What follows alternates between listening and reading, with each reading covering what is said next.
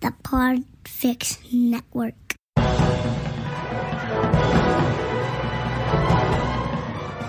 Hello and welcome to episode 230 of the Filmmakers Podcast.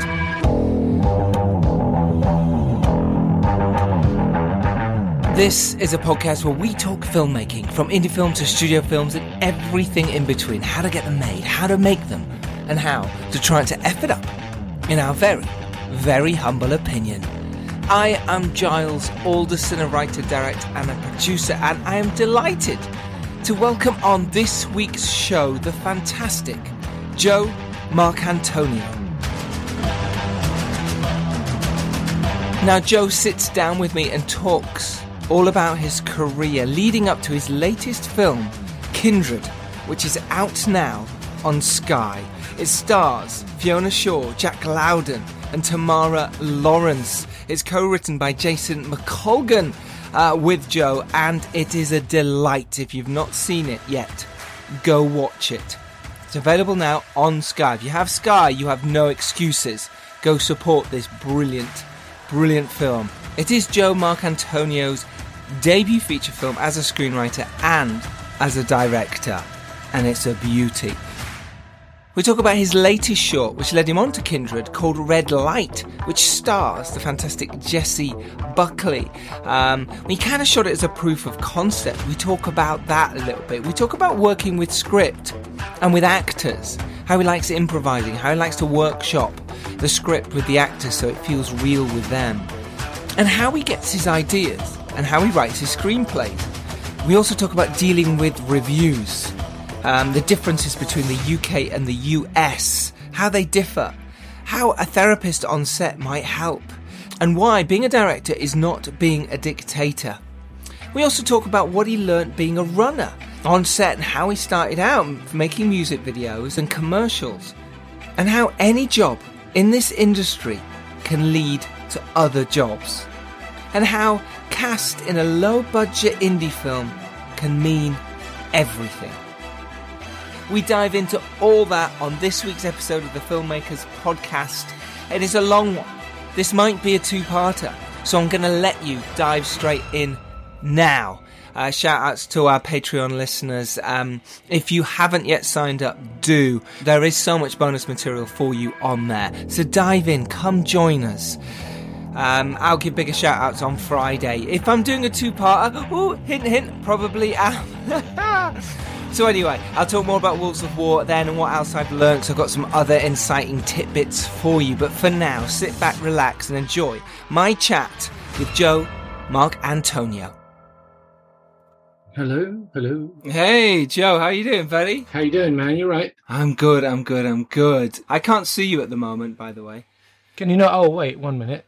I'm coming. There he is. Now I can see your mic and your setup. Check out my ridiculous mic system. This one's a little bit roomy, right? And this one's a bit deep and meaningful. Yeah, so it means you know, you can do both. I can do both. I'm in my missus's little mini office. It's a shed in the garden, basically. Okay, yeah. Because it's the coolest place in the house right now. Yeah, it is a hot day. It's so hot. My dog is now lying at my feet. She'll get up and start barking at a pigeon in a minute. But I've got the fan on, and I'm worried about this fan, Joe, because this fan, it's quite noisy. But I'm hoping in the edit that Toby, our new editor, can just get rid of it. Because otherwise I'll have to turn it on. If it's a constant... Yeah, if it's a constant... If it's a constant noise, you'll be all right. Should be all right, shouldn't it? Yeah, I'm in the attic of the house, which is equally like a little bit like an oven. But it's fine, I've got a big window next to me, and as long as one of the neighbours doesn't start playing loud music or, having a fight or something, it should be fine. Yeah, you'll be all right. We'll see what happens. Yeah. What part of the country are you in? I am in Mill Hill. I'm in North London. Okay. Where are you? Yeah. I'm in West London. I'm in Acton. So nice. I used to live sunny, glamorous Acton. I used to live in Ealing, Northfield. Okay, yeah. And I kind of lived in Acton for a little while. Yeah, it's all right there. Yeah. It's pleasant. So it's not too bad. I'm a kind of vaguely London born and bred. So when we had a kid, we were living in Islington, and we had a kid, and we're like, oh, we need to get closer to family. So this is as close to Richmond as I could afford to live. Basically, couldn't get any closer. as close to Richmond as you could afford? Is that your dream? Does it got to get as close to Richmond as you possibly can? Pretty much, yeah, pretty much. That's where the babysitters are, in theory. So, right. And that's important with filmmaking, to have, like, teams around you. You've got to have those, again, like teams, we talk about filmmaking teams, but you need your family team as well, right? Honestly, like, my mother-in-law is actually lives fairly close to us here, and she was a real lifesaver making the movie, just because... really? We shot in Ireland, and, you know, when you got two fairly young kids, someone's got to be kind of helping out doing bedtime, because my wife couldn't do it all. She works as part-time, so... Of course. We make it work as best we can, you know how it is. And that's the thing, I think that's the thing people don't talk about a lot, is that help you need. I know filmmakers who don't have family around, I'm like, how do you do it? You know, with the family. Yeah. I'm like, how do you, look after the kids? And they're like, we just take them to set. I'm like, yeah, but really? No, we take them to set. I'm like, wow, it's hard enough taking the dog to set, let alone that sounds like hell. I know. My kids are not well behaved. That sounds like a really, really bad idea, taking them to set. My wife came out to visit for like one day. She came out on like a Thursday night, stayed for the Friday, and we flew back for the weekend together. And that was enough. Just one day with someone on set was just like, you got other things to concentrate on, Of course you have. Rather than making sure they've had their lunch or whatever. Yeah, totally.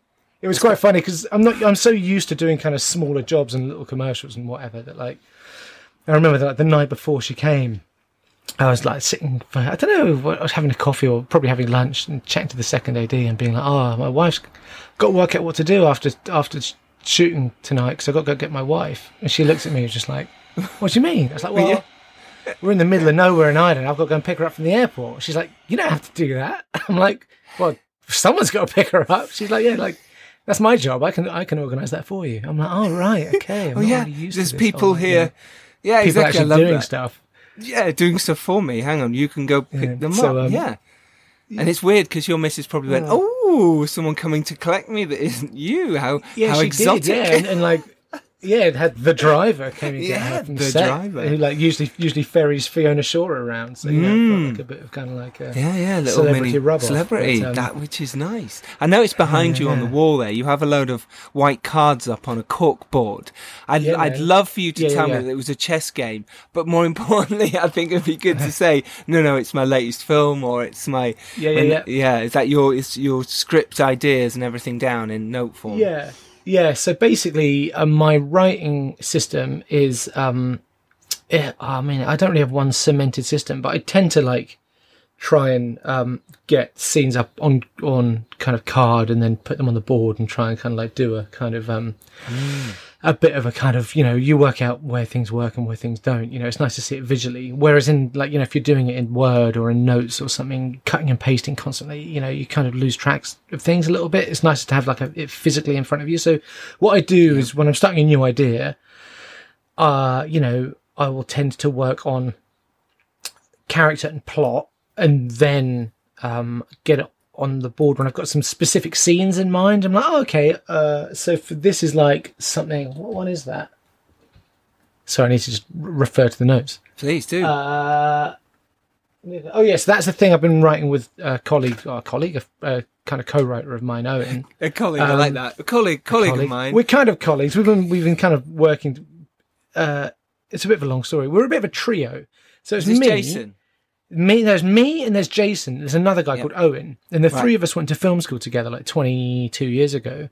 Oh, wow. And we all live in London. Owen's from Wales and Jason is from Northern Ireland and I'm from London. And we all have slightly different jobs in kind of quote unquote the industry. So like Jason, Owen and I kind of do the same thing. We're like freelance directors in like commercials and kind of content and kind of whatever we can get. And Jason is more of a kind of producer in that world. He works for an ad agency. But the three of us write together. So I've written this film Kindred with Jason, and then I've written a film called Uncle with Owen, and then I've written this film with Owen on the board, which I can't really say the name of because I'm worried someone's going to steal the title.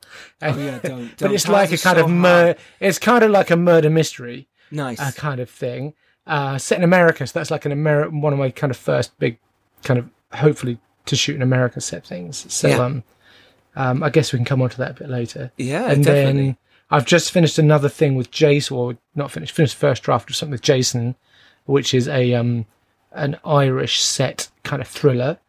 And then Jason and Owen, without me, have written a couple of things together. So like the three of us are kind of like a weird triangle of like kind of getting things done. That's amazing. It's Jason McColgan. It's Jason McColgan. Yeah, McColgan is pronounced. Owen Dawkins. McColgan. Yeah. Jason has listened to the podcast quite regularly, and he sends me messages in the past when I was looking up you and your work. I was like, Jason, I know that name. Yeah, and he's written to me in the past. What a lovely guy. Legend already in my world. Yeah, you know, he got a shout out. He got a shout out a few episodes back, which he was quite pleased with. Yeah. So yeah, he's and he gets another one here. What a guy. Good. And the fact that you both wrote this together, Kindred especially, is just wonderful. It's such a brilliant film. Let's come back to Kindred, because obviously we're talking your career, and how we get to making something like Kindred. You know, it's not easy to get Kindred made, get it to be a Sky Originals, get Fiona Shaw starring in it, Jack Loudon. That's not easy. And I think a lot of our listeners will want to know how you did that. But let's tease them a little bit. Let's go back a little bit. And let's talk about Red Light, because I watched Red Light, and it stars Jessie Buckley, and it's a brilliant, brilliant short. Now, you kind of wrote this and made this to be a calling card. Talk us through that process for you, because you've made ads, commercials for years and years and years, but yet, obviously, you've made shorts as well. But specifically this, you wanted to, you know, use as a calling card. Talk us through this whole process of a calling card, because I've done it in the past, and it's, you know, it can have benefits and it can have a lot of negatives. So I'm obviously very interested in what your experience was like. So I'm going to take you kind of way back into the past. And so I went to film school like 22 years ago. Which film school was it? It was, it's changed names about 1,000 times. When we were there, it was called, for a couple of years, it was called the International Film School Wales. And then it was called the University of Wales College, Newport. And then it was called Newport Film School. Oh, that kills it, doesn't it? It's nowhere near as cool anymore. Yeah, I know, yeah. Then it's called Newport Film School for a bit, and then I don't know what it's called now. Nice. It's moved to Cardiff, so I don't know what it's called now. Newport College of Film and University Techniques. Something weird. And, something terrible. In fact, our campus that we studied at is now the set for Sex Education on Netflix. So all those buildings in Sex Education is the old film school, and kind of had like a sports science bit and stuff in Caerleon in South Wales, in this weird little Roman village in South Wales. How amazing. In Sex Education as well, they used a location that was kind of an old ruins, and we used that in Arthur and Merlin as well. Right. Totally random. Yeah. Didn't know until someone went, hang on, this was on last night. Yeah, so they obviously get around up there, those Sex Education people. They get around a little bit. So anyway, I studied there because I think I got into filmmaking because my dad wrote adverts in like the 80s and 90s, and still, I mean, until fairly recently did. So he did like some kind of well-known ones, like some Hamlet cigar ads, and he did some... They were amazing, those ads. Yeah. They were amazing. He did quite a famous one called Bunker, which is just a kind of it's a crane shot in the end, but it starts with a lock-off of just like a golf course, and you just hear like someone attempting to hit a golf ball out of a sand bunker, and it's like whoosh, and then sand spills out of the top. I remember it. And sand spills out of the top. Yeah. And then you just see, like, you hear the sound effect of someone lighting a cigar, and you see a little puff of smoke. And then you see the guy with the golf ball in his hand throw it out onto the fairway. So that was one of his. These were very famous adverts for those that don't know, in the 90s, and it starred the actor who played Rabsy Nesbitt, whose name is he didn't do that one, to be fair, but he didn't do that one, right? Was it the new guy, right? Okay. Yeah, but God, those adverts were so famous. He did a famous one with for Wrigley's chewing gum, with like a couple on a bus. And they like a couple on the bus. I was going to say the couple on the bus, and they put it together. Yeah. And the guy gets off, and he's feeling all sorry for himself. Yeah. He gets off the bus. He's feeling sorry for himself, and then like the hand comes in, and like the two bits of chewing gum meet. You know, they touch. The chewing gum touches. They're really famous ads. Wow, your dad wrote those. So he was like he was kind of an ad dude back in the day. And that must have inspired you massively. Yeah, I was about 8 or 9, and we were at Pinewood, and it was just like opposite the 007 stage, you know, and you kind of saw that and was like, oh wow, that's pretty cool. And then just around the corner, they'd built Gotham City on the back lot. And I don't know if it was illegal, whether we were supposed to go in there, but we just wandered around Gotham City, and it must have been for It might have been Batman Returns rather than the original Tim Burton's Batman. Yeah. But it was one of the Tim Burton Batmen films. And I remember just walking around Gotham City and just kind of like having my mind blown, you know. So that is cool. So yeah, I'd have been about 8 or 9. So I've been into it since then. And then but my dad doesn't know anyone in the kind of the film industry, like commercials and stuff. We knew a few directors.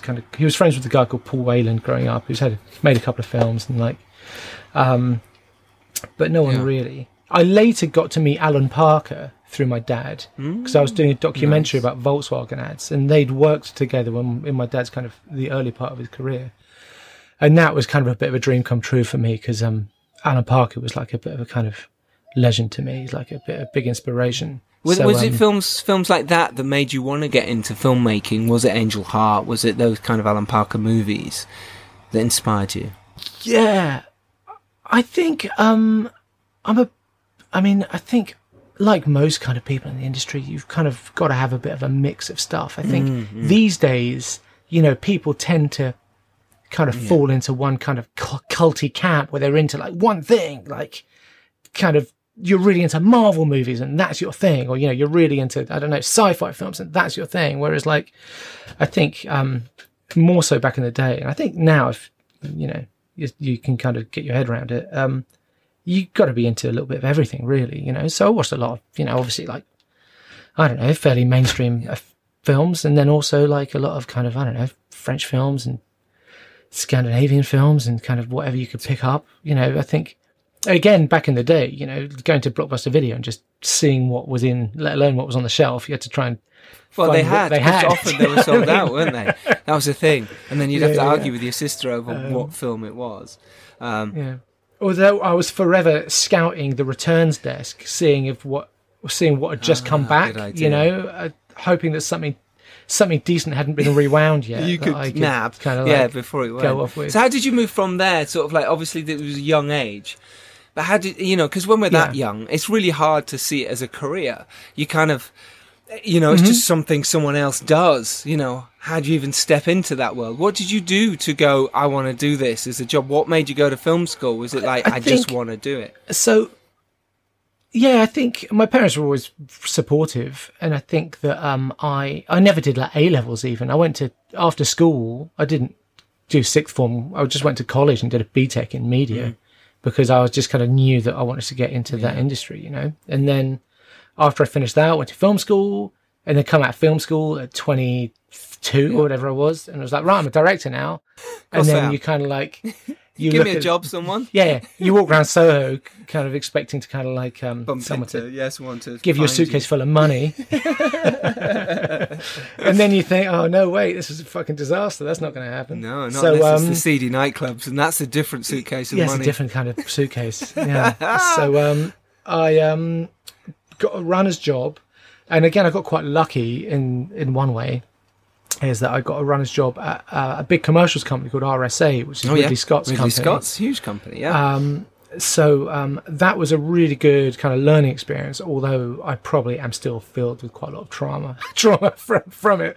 Because, you know, it's hard. And I think these days people probably care about employees' mental health and general, like kind of the kind of jobs you're made to do in those kind of subservient positions. But back in kind of the... I'd been running a bit since like the late 90s, and but that bit, I guess, from about 2002 or so, it was pretty brutal. You know, you'd be literally sweeping up rat shit on abandoned warehouses for music videos, and then you'd be painting graffiti off walls, and then you'd be kind of, I don't know what, like pretty grim stuff. No, it doesn't feel like a filmmaker. You feel like a cleaner. Yeah. No, certainly not. And also, you're not often being treated very nicely by people. You know. Back then, I think there was a lot more kind of ego going around, and a lot of kind of the directors you'd come up with, you know, were not particularly pleasant a lot of the time. Having said that, in my last year at film school, I wrote a little kind of essay about a music video director called Chris Cunningham, who had done some Square Pusher videos and like Aphex Twin videos and stuff, and Madonna and Bjork and stuff, and then. You know, 6 months later, I'm kind of on set with him, you know, and having a chat to him. And he's a you like Led Zeppelin and I like Led Zeppelin, and you kind of have a conversation about your favourite Led Zeppelin album and all that kind of stuff. And that's pretty wild, you know, to go from kind of writing about this guy and then kind of suddenly being on set with him. And like, I did one of my kind of first credits on IMDb is I was a runner on a video with him for Rubber Johnny, which is an Aphex Twin thing, which was a pretty mad experience of him being completely naked with a giant prosthetic penis and kind of Elephant Man makeup, being pushed up and down a council estate in Camden doing a night shoot, and then in the basement at the office, like, you know, it was a pretty weird and wild experience. Weird, a fun wild. one, you know. Yeah, I think you're talking about that sort of experience of someone you'd written about, and then, you know, getting to work with them. It's a similar type of thing with me. I was at Drama Studio in Ealing, hence why I lived there.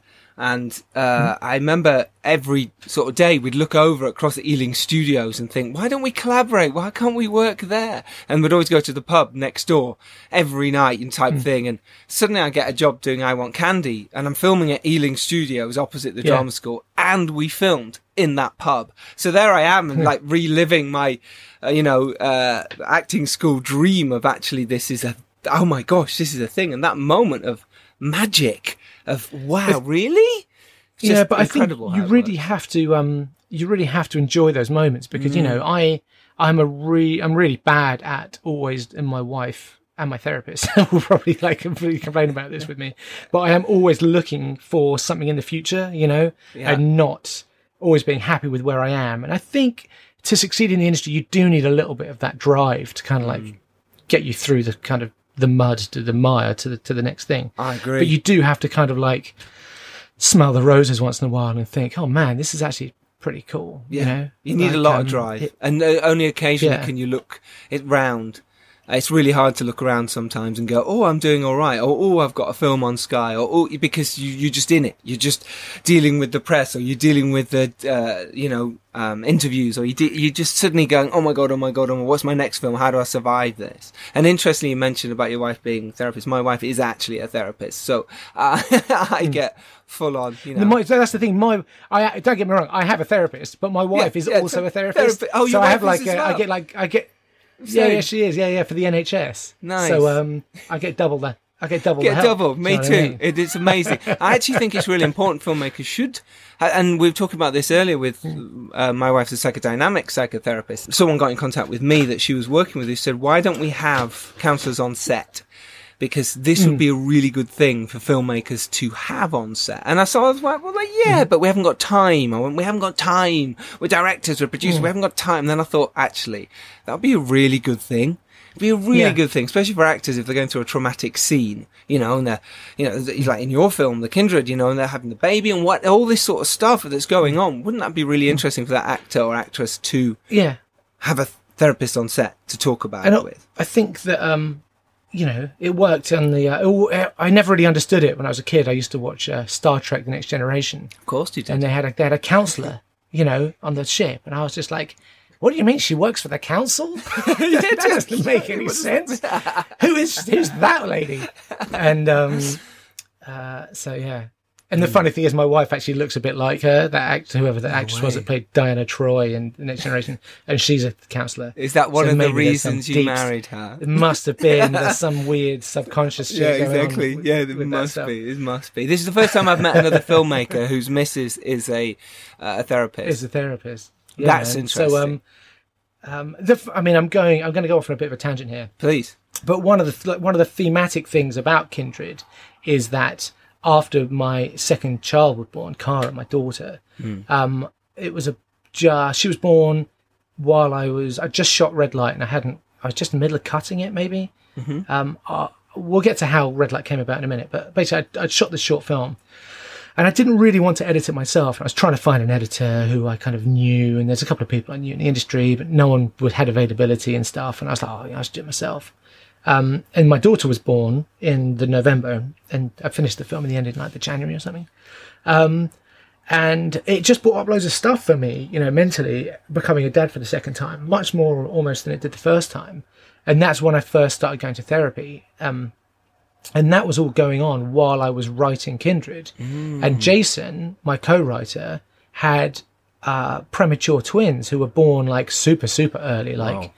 20 something weeks, 27 weeks or something, Frightening. like super early, and they were in hospital for about a month in kind of, you know, in the Intensive in the care, kind of yeah. incubator things, So he had loads of spare time. It sounds really harsh, but he had loads of spare time on his hands, and that was the period that we got the first draft done from our kind of outline. Wow. We always write up notes, like my board behind, you know. We'll kind of write up scenes and get about 40 scenes or so in a kind of 3-act structure in an outline document, and then that document can be anything from 7 pages to kind of 40 pages, and then it's the really laborious bit, which is translating that outline document into an actual script. And we got that done because his kids were in hospital, basically. That's so amazing. that's kind of a lot of the themes in the film about, like, you know, the main character Charlotte not feeling very confident as a parent, and also Fiona Shaw as Margaret, the mother-in-law,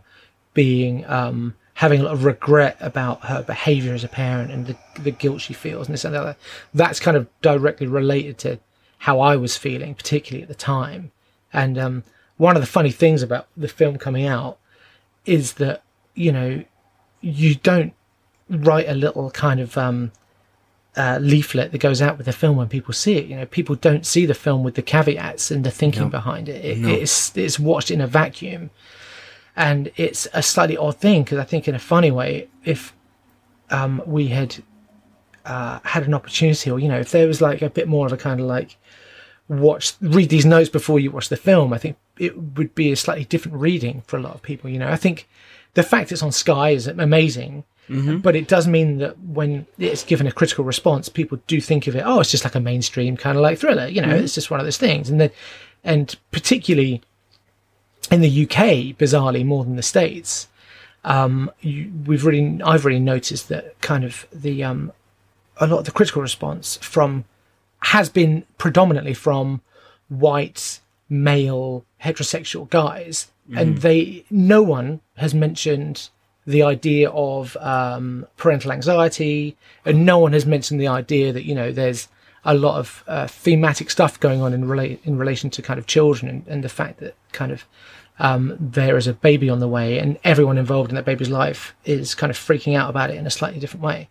Yeah. Whereas in America, we had a much bigger spectrum of the kind of people that would review the film, and a bigger spectrum of the kind of like kind of demographic. You know, a lot more women, a lot more people of color, a lot more kind of non-heterosexual people would review the film, and a lot of those kind of people that aren't kind of heteronormal took a lot of different things from the film, and if anything, kind of enjoyed it more. It seemed, in a funny kind of way.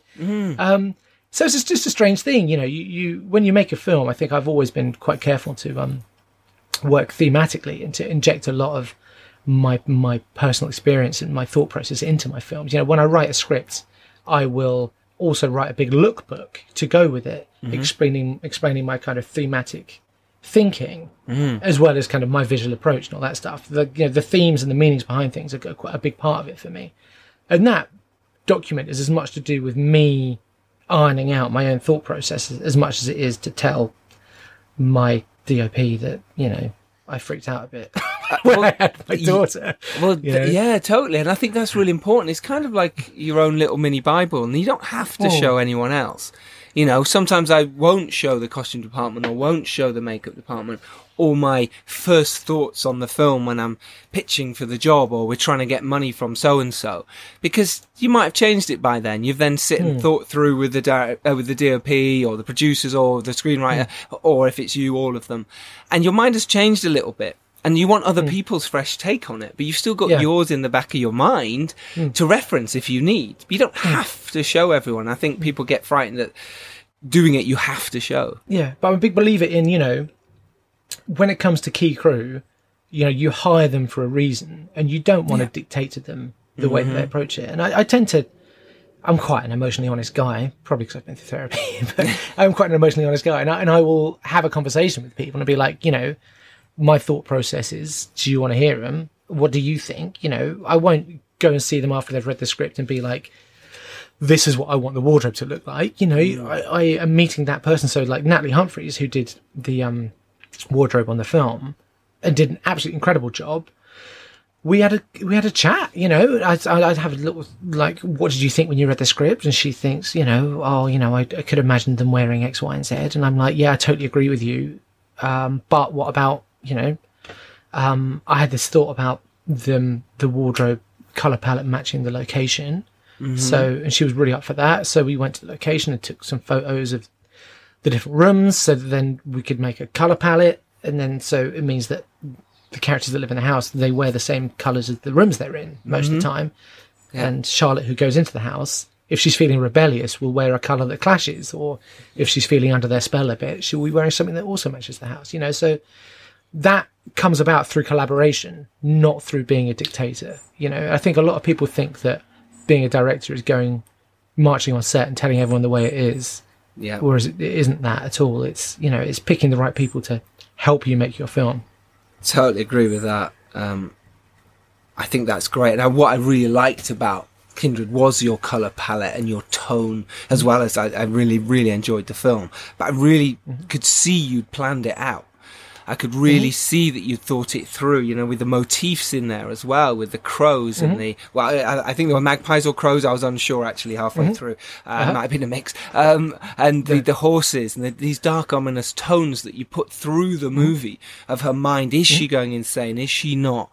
And I loved that. I thought it was just brilliantly thought out as a film. And we can get lost sometimes in films. We can forget what our aim was at the beginning when we set out for when we did our first colour palette and when we did our first thought process. We got images from the internet, and I think you really stuck, because I've seen your mood board and your lookbook, and I think you totally stuck to what you wanted, and it comes across, and that's why the film shines because of that.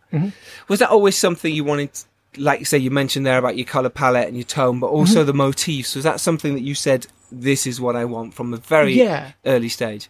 Yeah, I think a lot of it comes back to kind of, I'm going to loop this back professionally. I'm going to loop this back into my previous thing I was talking about. Love this. Love this. I think a lot of this comes from what you learn as a runner watching other directors, particularly on commercial set. Because when you're on a commercial set, you are there because, let's think of a good example. You are there because BP have paid for you to be there and to direct this commercial for them. I never did it. I never directed an ad kind of that big. But I remember working for this guy who was a director at RSA, and he was doing this BP commercial. And you are basically there, you're working for the client and you're working for the ad agency. And you can kick up a stink and be like, that isn't the way the shot should be. But at the end of the day, they're paying for it all. It's their baby. And they give you a piece of paper with a storyboard on it. And they're like, there you go. Shoot that. Shoot that. And you have to work out the ego involved in that. And you're like, I, as an artist, think that this is not the best approach. Or you're the kind of guy who's just like, fine, give me the piece of paper. I'll do that for you. And, and you watch the different way different people react in that situation. And the thing that always came to me was planning. The ads and music videos and everything that came out the best were the things that they had worked out beforehand, and all those creative issues about how much the camera's going to move or what kind of trousers they're going to wear or whatever someone had worked that out before you get to set. So you're not stood around for 2 hours while people have a hissy fit at each other about this stuff, Yeah, because people need to be prove that their paycheck is worth something by saying, I think these trousers should be chino brown rather than chino green. Whereas it doesn't really make any difference most of the time. Yeah, exactly. So having watched all that, I think I'm going to kind of like refer back to myself in an egotistical way about my career development. So basically, having watched all that, I was then like, I'm going to be a director now after being a runner for a couple of years, and then started working in music videos, like super low budget. And some friends of mine got signed their band called Larrikin Love. And I did a bunch of videos for them on like Super 8 for like 200 quid. And then I got like a 15 grand budget, which is probably the most expensive video I ever did, actually. Nice. Yeah.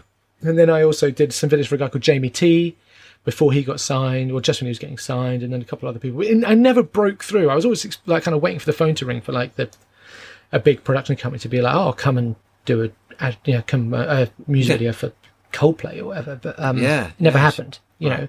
So you just got to keep hustling. So I started doing kind of like corporate-y commercials and bits and pieces and kind of whatever I can get. And I kind of work my way up in that world in a funny way. And I do a bunch of stuff for like Topshop, like online films for Topshop. And I do like some stuff for Lloyd's Bank. And I do some stuff for whatever I can get. And in my head, I'm still a filmmaker. But I also know that like I'm not really a filmmaker. I'm just doing kind of like commercial crap just to kind of pay the bills. And then I got to the point after about less than 10 years, probably about, say 10 years, 8 or 10 years of doing this. I'm just like, right, I need to sort out my shit and get a film off the ground somehow. But I don't know anyone in the industry. But I know what I'm doing. I've watched these people on set and I know how to do this properly. And I know I'm really good, but no one can see the value of me. And how am I going to make this work? And, you know, no one's going to walk up to me in the street with a suitcase full of money and be like, there's your 5 million quid. You know? So how do you do that? And I haven't got any money. So I started doing short films. And I did a short film called Ribbon about like a young couple that in order to prove that they love each other and receive her inheritance, they have to live with their hands tied together for like a week. Oh, wow. Nice. And that was like a little idea, and that got into Rain Dance, and, you know, it did okay for itself for like 200 quid or whatever. Sure. And then I did one called Wake, which was like a little kind of horror-y thing. Again, like 300 quid I spent on that. And then I did one called Dirt, which actually got a bit of money off Nokia, because they just released the N9 mobile phone. Right. And they were like, I kind of semi-won a competition. I won like 1,500 quid to make a short film on this mobile phone. And the problem with that is that the mobile phone was really shit. And it basically didn't look good at all. And but they're all learning experiences. Of course, yeah. I think in one way, the best thing I learned in that process was how kind of not to do it. Because I go into the first one thinking, I know, I'm a director, I know what I'm doing. Yeah. And then you pretty soon work out, you're like, oh, right, no, I'm just making like slightly generic decisions in a slightly generic way and kind of making work that isn't particularly special because it doesn't mean anything to me, because I think it's the way it should be done. So I had a bit of a crisis kind of confidence about like, how am I supposed to do this really? And my best way to react to that was like, right, what do I want to do and what can I do affordably that I find interesting? And I basically turned to documentaries. And a friend of mine, it was about this time I met the closest thing to a mentor I've ever had in the industry, who was a guy called Simon Abood, who has made a couple of films, including he made a film called Comes a Bright Day. Yeah, Comes a Bright Day, and I did the EPKs on Comes a Bright Day. Nice, okay. And that's how I met him, because I was doing this kind of documentaries behind the scenes. I've done so many behind the scenes films on like commercials in my life. Every time it slightly destroyed a part of my soul. But, you know, you do it for the money. And I got this EPK gig and I didn't want to do it. And my wife was like, you should do it because you might meet someone in the film industry. And lo and behold, I met Simon Abood, who directed and wrote that film. There you go, therapy, right there. Yeah. And he kind of took me under his wing, and like, we've shot all kinds of stuff together. You know, we've been to, I don't know, America shooting stuff for pharmaceutical companies. I've shot a couple of Paul McCartney gigs as a DOP for him. And so I DOP'd a bunch of stuff for him. And he's always been really good at like reading my scripts and giving me feedback. And he used to work at an ad agency with a guy called David Gwither, aka Death Spray Custom, who was a painter, an artist. And David is into motorcycles, and he did a thing called Flat Track. He still does a thing called Flat Track, motorcycle racing. So I went with him one weekend to like King's Lynn and filmed him doing Flat Track, and I made a little short film about it, and I got a Vimeo staff pick. Amazing. And I was like, okay, that was good. I enjoyed that, and I think it's good, and I think that piece of work reflects the way I want to make things and the way that I see the world. So then I went and made a kind of profile film about David called Things That Can Kill You. And that won a Vimeo staff pick. And I was like, right, okay. I'm onto something. Now I kind of feel like I'm suddenly getting my voice. Like before with the kind of really cheap short films, I really felt like I was kind of imitating people. And now all of a sudden I feel like I'm kind of speaking in my own voice, you know? Yeah.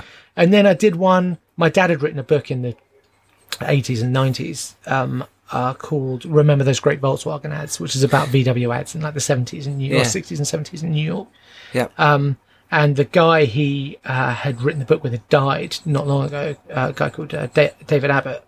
And I thought, that's an interesting thing, that campaign. And they had some archive that had been filmed with the people back in the day who'd written the ads. So I made a little kind of 12-minute, maybe it's more than that, 15-minute short film about that ad campaign. Mm-hmm. Then that got a Vimeo staff pick. And I'm like, right, okay, I've got 3 staff picks. I've done these documentaries. I'm feeling good. I'm feeling kind of like lean and muscular and like I'm ready to get my teeth into something. Yep. I'm going to write a short film and I'm going to make the damn thing. So I write this short film called Red Light. Actually, what had happened was I was walking around Soho, as you do. As you do. And that looking comic for shop. That box of 5 million. Yeah, the box of money, yeah. And at the bottom of Berwick Street, they've opened that comic shop on the corner, the name of which I can't remember. At the bottom of Berwick Street Market. Before you go through the weird sex alley. Yes, yes. Gosh? Is it called Gosh Comics? It's called Gosh. I think Comics. you're right. It might be called Gosh. Yeah. And I went in there just looking around. I read graphic novels quite a lot. I found this kind of weird self-published book of like short stories from this guy whose name escapes me, who was most famous for doing a kind of girl punk kind of motorcycle gang thing in the 80s. Okay. And I was flicking through it, and they had this little short story in it, which wasn't called Red Light, it was called something else.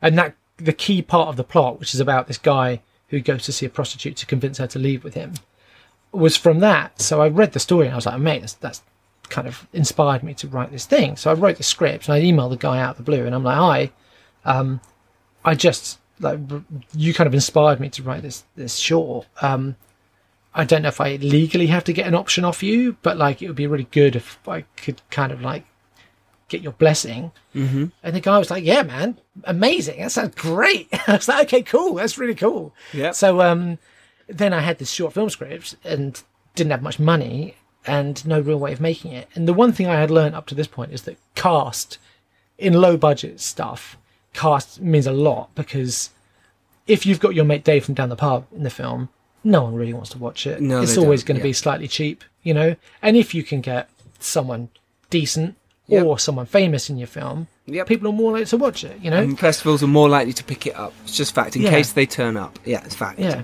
Yes. So I was a bit stuck, and I had this short film Red Light ready to go, and I didn't really know what to do with myself. And then we were having a baby. My wife and I were having our first kid, and this is actually quite a good story. We're having our first kid, and we went to I just shot a Paul McCartney thing that day as a DP for Simon & Abood. Yep. And the following day we go to this in Islington. Because it's a weird borough with like some really super rich people and also some really super poor people. Yep. The council put on like a free antenatal baby class, right? Okay.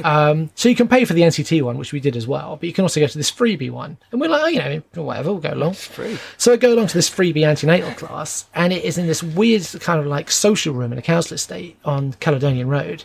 And it is full of like pregnant teenagers smoking fags and like really strange, slightly shady people. Oh, and there's this kind of other kind of like posh couple there who scarper immediately when they see the kind of the vibe. But there's this other couple who look a bit like my wife and I, who are kind of getting involved and chatting away. Yep. And it gets near lunchtime, and I start chatting to them. And I'm like, what are you guys doing for lunch? And they're like, I don't know. And that's my friend recommended it. I text my buddy Gemma, who lived around the corner, and I was like, where's good to eat? She's like, you're in the wrong place. But there's a pizza place that's kind of vaguely edible. So I was like, my friend recommended this pizza place, we'll go. So we go to the pizza place and we get chatting to this couple. And I'm like, so what do you guys do? And he goes, I'm a film producer. And I'm like, of all the places in all the world. Yeah. And I'm like, really? He's like, yeah. I'm like, that's funny. He's like, what do you do? I'm a director. He's like, oh, no way. I'm like, yeah. And I bet he thought, oh, fucking hell, here we go. Okay, another one. Really? Are you, though? Yeah. You wish you'd said it first. Yeah. You can't even go to prenatal baby class without some guy saying he's a director. But because I'd just done this Paul McCartney thing, I sounded kind of more impressive than I was, because it wasn't particularly any great shakes what I'd done on this gig. Anyway, so we got chatting and we were having our kids at the same time, and lo and behold, that producer Dominic Norris produced Red Light and Kindred, and nice. I met him at a prenatal baby class. That's amazing, isn't it? Yeah, because I didn't know anyone in the industry. Do you know what I mean? I haven't got contacts. I haven't got a cousin who works at Universal. I haven't got a mate who's an agent or any of that stuff. No. I still don't have an agent in the UK. No. So it's fascinating that. It's just luck, pure luck. Isn't it funny how sometimes just those little conversations, just those little things where you never expect it can actually open the door for you. But as everyone says, you make your own luck by being friendly and approachable and asking people questions. And if I'd met him and been an arsehole, we would never have made a film together. No, of course not. I mean, he produced Modern Life is Rubbish, which Daniel Jerome Gill came on the podcast to talk about, which I love that film. It's so cool. And The Obscure Life of the Grand Duke of Corsica, which is Matt Hooking's is one of his latest films, which should be out very soon. Yeah, soon-ish, I guess. Tim Spall's starring in that. But so anyway, so I met Dom, and then he was just making Modern Life is Rubbish, and he's like, let's do a short film together then. I was like, oh, I've got this red light. He was really into it, but then I had to wait for him to finish that, and it took ages, and I had a baby, and it was a bit like, oh god, is this ever going to happen? But we finished. What happened was we were trying to cast Red Light, and I just watched. There was a TV show on, Remember Me, I think it was called, and it had Jodie Comer in it. Yeah, Remember Me. Yeah, it was very good. And she was like a schoolgirl. She was young at the time. Yeah. And I thought, oh man, she'd be really good. And then it took so long. By the time we were kind of actually physically casting for the film, she was kind of like off doing something much more impressive and big and stuff. And you're like, oh god. And casting's such an arduous process. It really is. But through Dom, I met a lady called Alice Searby, who's still my kind of casting director on everything I do at the moment. And she helped us out basically. And what had happened was, we got Martin McCann, and we couldn't get a girl who was right for us for Red Light for ages. And we had kind of the shoot date kind of organised and circled in the diary, and it was getting kind of like 3 months away. You're like, I've got 3 months. And then all of a sudden it's 2 months where you're like, oh no, wait, hang on a minute. Then all of a sudden you've got like 6 weeks, and you're like, oh god, we got to find someone who's good enough to do the part. And then through Jack Loudon, who Dom knew, because Dom had cast Jack Loudon in Modern Life is Rubbish, and he'd signed on to do it, and then he got offered the Morrissey gig in England Is Mine, and had to pull out, and he basically owed Dom one a little bit. So we sent him the script and was like, you know everyone, like who would be good for this that you know? And he's like, Jessie Buckley. And I'm like, Jessie Buckley, to be fair, Beast hadn't been out yet. So she kind of, her star hadn't quite hadn't risen to where it is now. Certainly. No, but she'd still done some massive telly. Yeah. Everyone knew who she was. Yeah, and everyone knew she was going to be big. Yeah, and she seemed unachievable to me. And I was like, Jessie Buckley's not going to do this. You're kidding? He's like, well, I'll send it to her, see what she says. Then lo and behold, Jessie Buckley's like, yeah, what, do you want to meet for coffee? I'm like, yes.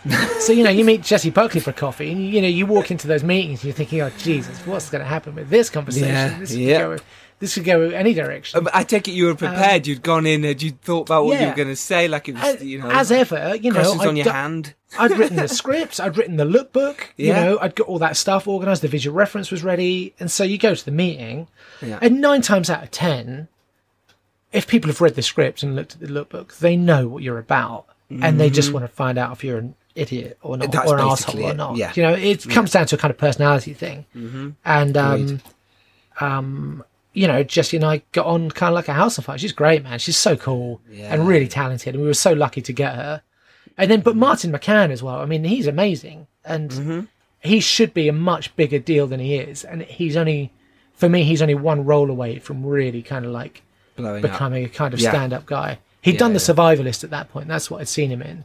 And it kind of blown me away. But he's like super good and super intense and perfect for that film. Yeah. So I got really lucky, basically, and got those two. Funny enough, everyone in the film is Irish. So therefore you were like... Well, even Ben Peel, who's like kind of the bad guy, he's Irish as well. So how was that experience shooting that? Now looking back, now you can with different glasses on. How was that experience for you? Obviously, it was a big deal at the time because we talked about at the beginning, potentially this is a calling card for you. Yeah. You've got big names in it now. This will get festival recognition. Yeah. Was there a pressure on you to do, did you feel that pressure or were you just enjoying it?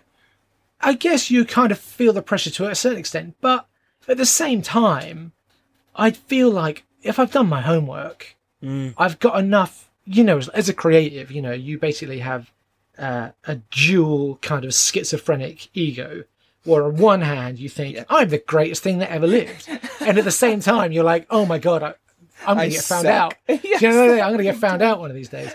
And so like you've just got to try and get as close to the kind of more egotistical side of that as you can when you're going into those situations, and not be an arsehole about it, but just be confident. And like, if you're prepared and someone asks you a question, if someone says, where do you want the camera to go? You're like, over there, like, because I've already thought this out, you know what I mean? But also with those guys, it was more about performance, and talking to them. It's a two-hand. So for those who haven't seen it, you should check it out on my website on marcantonio.tv.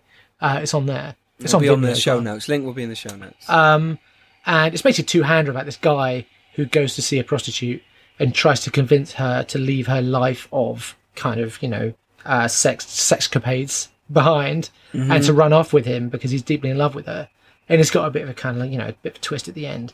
And, a lot of that was just in the script, I think. And the actors were into it. And I got the guy who used to, when I was a DP, he was my focus puller. And when I was a director, he used to kind of be my DP, a guy called Drew Lawrence. He shot it for me. Nice. So it was kind of like, I was very involved in the kind of the camera in that. That felt quite important to me at the time.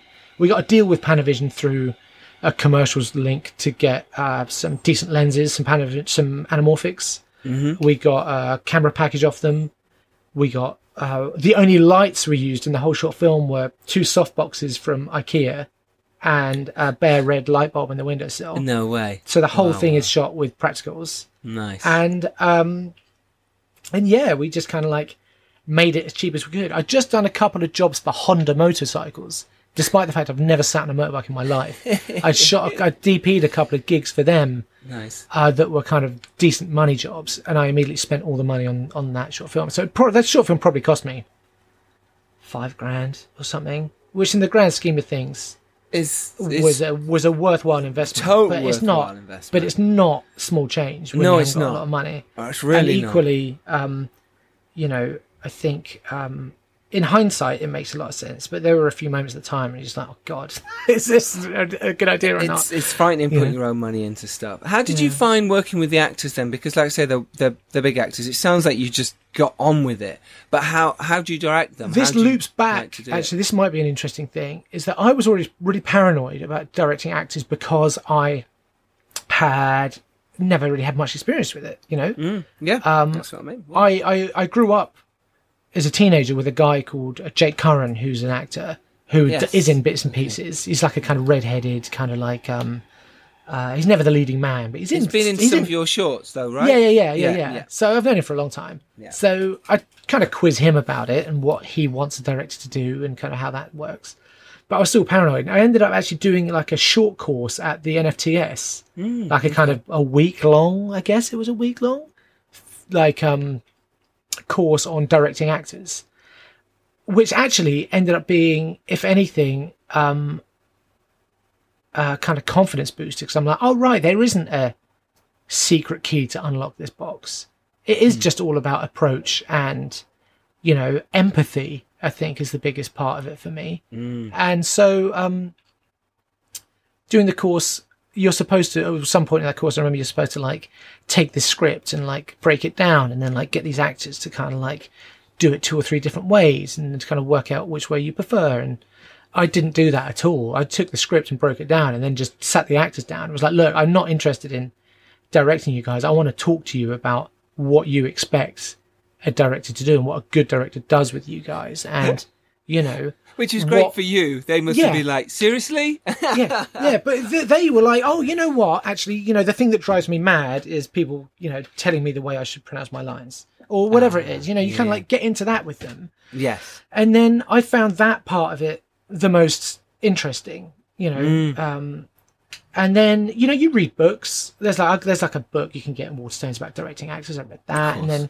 there's a really good filmmaking book by Sidney Lumet. Is it called On Film? It is called On Film. Yes, it is. I think it's which on is film. like, yes, it is. Yes. Which is like the best filmmaking book I've ever read, So, I think I got to that point, and then by the time I'd made Red Light, I was feeling kind of good about things, and I just I'm quite an open and kind of approachable guy, and I think also like I said, I'm quite emotionally honest, and kind of, if I'm a bit nervous, I'll be like, look, I'm not an egotist in this thing. Like, this is what I was thinking. How do you guys feel about it? You know, and you work it through with them. You know, it's the same as hiring crew members. It's a collaboration. And if you hire actors that good, I mean, you just point a camera at them, really. You know, that's the gig. That's it. And I remember, like, Jake saying to me years ago, like, one of the things he really likes about me as a director is that I'm not bossing him around all the time, because some people do, you know. And I think that Spielberg's quite famous for that, not bossing people around. They'll be like, oh, do you got any direction? And he's just like, well, no, like, I hired you to do a job. Like, just do it. Don't worry about it. You know, that's what it's all about. Well, I think that's when, with experienced actors, they totally know that. But I think new actors, and I mean that in the, you know, people who maybe it's their first time on set or first few times on set, they need to be directed, or they want some kind of arm around their shoulder, you know, metaphorically, to say, you're doing well, because they've come maybe from a theatre background or drama school where they haven't, you know, everything's been about the minute detail of that performance. So I think it really does, it depends who the actor is. If they're, you know, like Fiona Shaw, well, you don't necessarily need to go, brilliant, Fiona, you smashed it. The interesting thing about Fiona is actually, because Kindred had I'd kind of progressed my technique a bit by then. I'll get to that in a minute.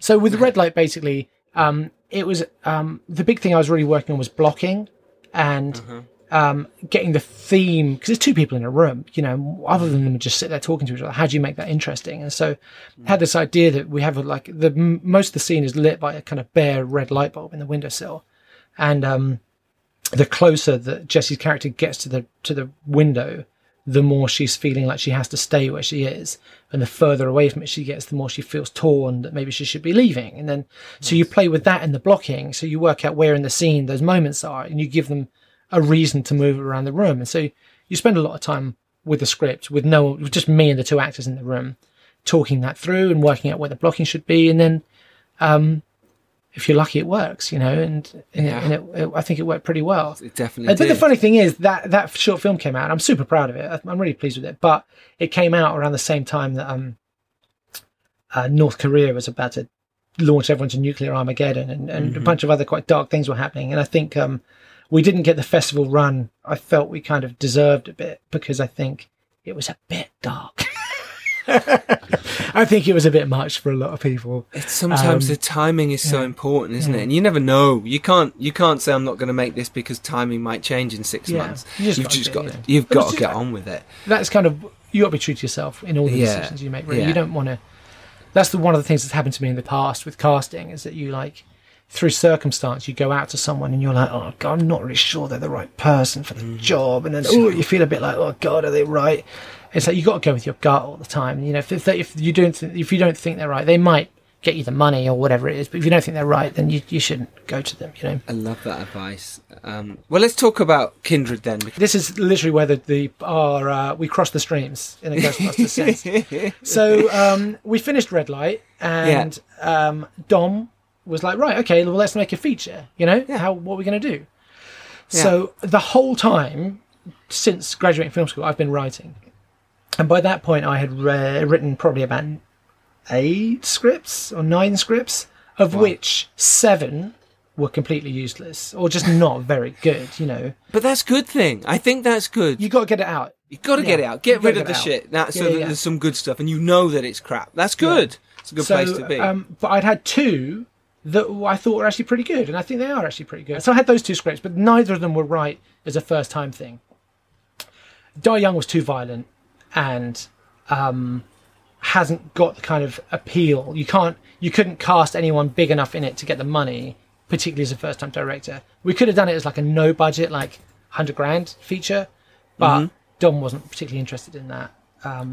And so I went through my folder of 20 or 30 kind of other little kind of ideas and log lines and this, that, and the other. And then this one jumped out to us about a woman whose partner dies and his family take her in, and she's pregnant, and they basically want her to have the baby at home with them because they're worried she's going to run off. And I had that as a log line, and I'd had it for about 10 years and didn't really know what to do with it because it sounded a bit kind of fritzily, sounded a bit dark, you know. And then I think having had a kid, suddenly that old ideas suddenly had kind of new life put into it. And I was like, oh, no, I could make this more of a kind of suspense film than a horror film, and make it more about the kind of the mental kind of difficulties of parenthood, and put all of that into it, you know? Yeah. And Dom was into it. Nice. And so I started writing it, and then immediately kind of hit a brick wall and was like, oh man, this is actually not going as easily as I thought it would. And I was kind of had a bit of a kind of ticking clock, because I knew Dom wanted something. And so I gave Jason a ring, and he'd written something a few years before that I'd read, which is all set in one house with a daughter and a dad in a house. And I was really impressed by how he'd managed to set the whole kind of 45-page script, whatever it was, in one location. So he jumped on board and was really up for it. And we'd always been collaborating on bits and pieces, but he helped me out, and it was a true collaboration. Basically, we much like my kind of my board behind me, that may have even have been an action back then, I think. Nice. It's kind of like, you know, you get scenes on bits of card, and you stick them up, and you work out which ones work and which ones don't, and then you kind of write them out into an outline. And then, like I said earlier, he had babies in the hospital, and we turned the outline into a script. And I think it probably took about 7 or 8 months to get from a sentence to a script. And then, not bad. Yeah, it was not too bad. When we both had other work on, do you know what I mean? It wasn't a full-time endeavour. No, and then then it was a bit of a wait, because you try and get actors involved, and we sent it to Jack Loudon, and then he was into it, and he wanted to board as a producer. And you're like, okay, that's amazing. Yeah, to get someone like him to come on board as producer, when, you know, Jack Loudon's, you know, the next big thing in my eyes. He's fantastic. He's been brilliant in everything he's in. He's comedic, if you like. He's never the same. He's also really disturbingly nice. Is he really? Yeah, he's really cool. I love that too. Yeah, he's super cool. It's really cool. So, so to have him on as producer, now you've got Dominic Norris pushing to get a film made. You're in a great place. Yeah, and then you're like, right, okay. Casting wise, and actually something interesting happened, is that when Alice Searby, the casting director, came on, we were talking to her. She's like, look, I think that there's a potential here to get someone really interesting in for the Margaret role, but I don't think there's enough in the script for them. And I was like, right, okay. She's like, do you think you can give them a little bit more? I don't know, like beef the part up slightly. And the whole time I basically had this kind of monologue in my head for her to do. Yeah. And I was like, yeah, man, I know exactly what to do, because I was kind of toying with doing it anyway. And that night, I basically sat down with a kind of stiff drink and kind of wrote, kind of poured my heart out. And a lot of it's my own personal experience, twisted into kind of Margaret's words, don't get me wrong.